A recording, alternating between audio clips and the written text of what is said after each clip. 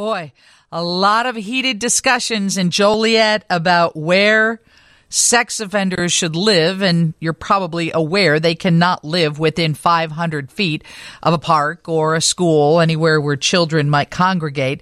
And this has turned into a big issue in Joliet. And try and get to the bottom of it here. One of the sides of the issue is going to be represented by Adele Nicholas. She's a civil rights attorney with the Chicago civil rights firm. What is the name of the firm that you're with, Adele? I'm a solo practitioner. Oh, you are? Okay. And let's face it, Adele, you know, folks are just like convicted sex offenders. I don't want to live next to them. Everybody feels the same way. So let's start with those people in Illinois who were convicted of sex crimes or convicted sex offenders. Have some of them been held longer than their sentences simply because there was not a place for them to live outside of the prison system? That's exactly right. For many years, the Illinois Department of Corrections has been holding, on average, over 1,000 people beyond the amount of time they were sentenced to serve in prison, simply because the laws have made it so difficult for people to find a place to live. So many of these individuals have families who are ready to welcome them home and help them succeed on parole and rebuild their lives. But these people simply can't return home because their families don't live in a compliant location and can't afford to buy housing that isn't a compliant location. So therefore, they have to stay in prison longer even though they've served their sentence? That's right. That's something the Department of Corrections has done for for a very long time. Some people serve as much as 10 extra years in prison beyond the time they were sentenced to serve, simply because of a lack of housing.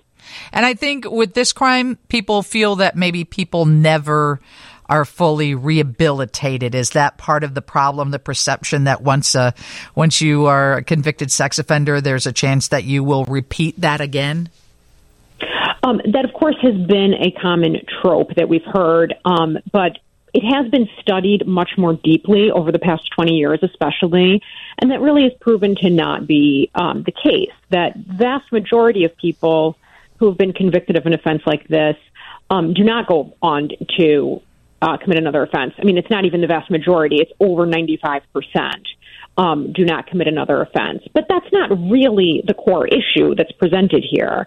The issue is that once someone has been held accountable for a crime, we need to give them a realistic opportunity to rebuild their lives and to do better in the future. And in order to do that, people need a safe and stable place to live. And laws that restrict so severely where this population can live, and laws that allow local governments like Joliet to manipulate the system, to just kick out this unpopular group, really don't give people a realistic opportunity to rebuild their lives. So it was back in December, right, that New Day Apartments, a company that specializes in affordable housing for sex offenders, bought a place in Joliet, right? This is where it all starts. They bought this building and people lost their minds about it. Right, which is unusual because New Day Apartments operates in many communities throughout the state, and for some reason it raised a lot of ire in Joliet locally. But, you know, the people in Joliet really deserve lawmakers who are honest with them about the laws and are honest with them about the effectiveness of these laws. And residence restriction laws have been studied by law enforcement agencies, the Department of Justice, criminologists, and social scientists, and they've been shown time and time again to not only not work in terms of keeping communities safer, but actually to be counterproductive because they increase homelessness and transience and instability, which deprives people of the ability to do all the things we want them to do, to get the therapy and services that they need, to get and keep good jobs, to take care of their own families and their own business. So if we subject people to constant housing instability, which is exactly what Joliet is doing here, they can't do that. And that doesn't make society safer. So I feel like not only is this action by Joliet a huge waste of taxpayer money, it's a fundamentally dishonest thing for the government to be doing. Okay, let's talk about that action because I don't think we've got to that point yet. This is Adele Nichols. She is a civil rights attorney. And so New Day Apartments bought this building in Joliet in December with the intention of giving a home to sex offenders. At that point, the city of Joliet said, we don't think they can be housed together. That was shot down. So now Joliet has taken a step, and this is the step that you believe is disingenuous. So tell everybody what happened. So the city of Joliet voted a few nights ago to purchase a private property that has a house on it, to spend taxpayer money bulldozing that house, and then to establish a park or a playground for the sole purpose of rendering the home where these 5 individuals are living legally impermissible. So they're already living in that building. Yes. In fact, they've been there for months, and there haven't been any reported problems other than the vigilantism of neighbors who don't want these individuals as their neighbors. These are convicted sex offenders. And so if that small property where the city of Joliet purchased a house, if it is bulldozed and turned into any kind of park, then those sex offenders need to move. That's right. Illinois, this whole situation really lays bare the extent to which Illinois laws are just broken.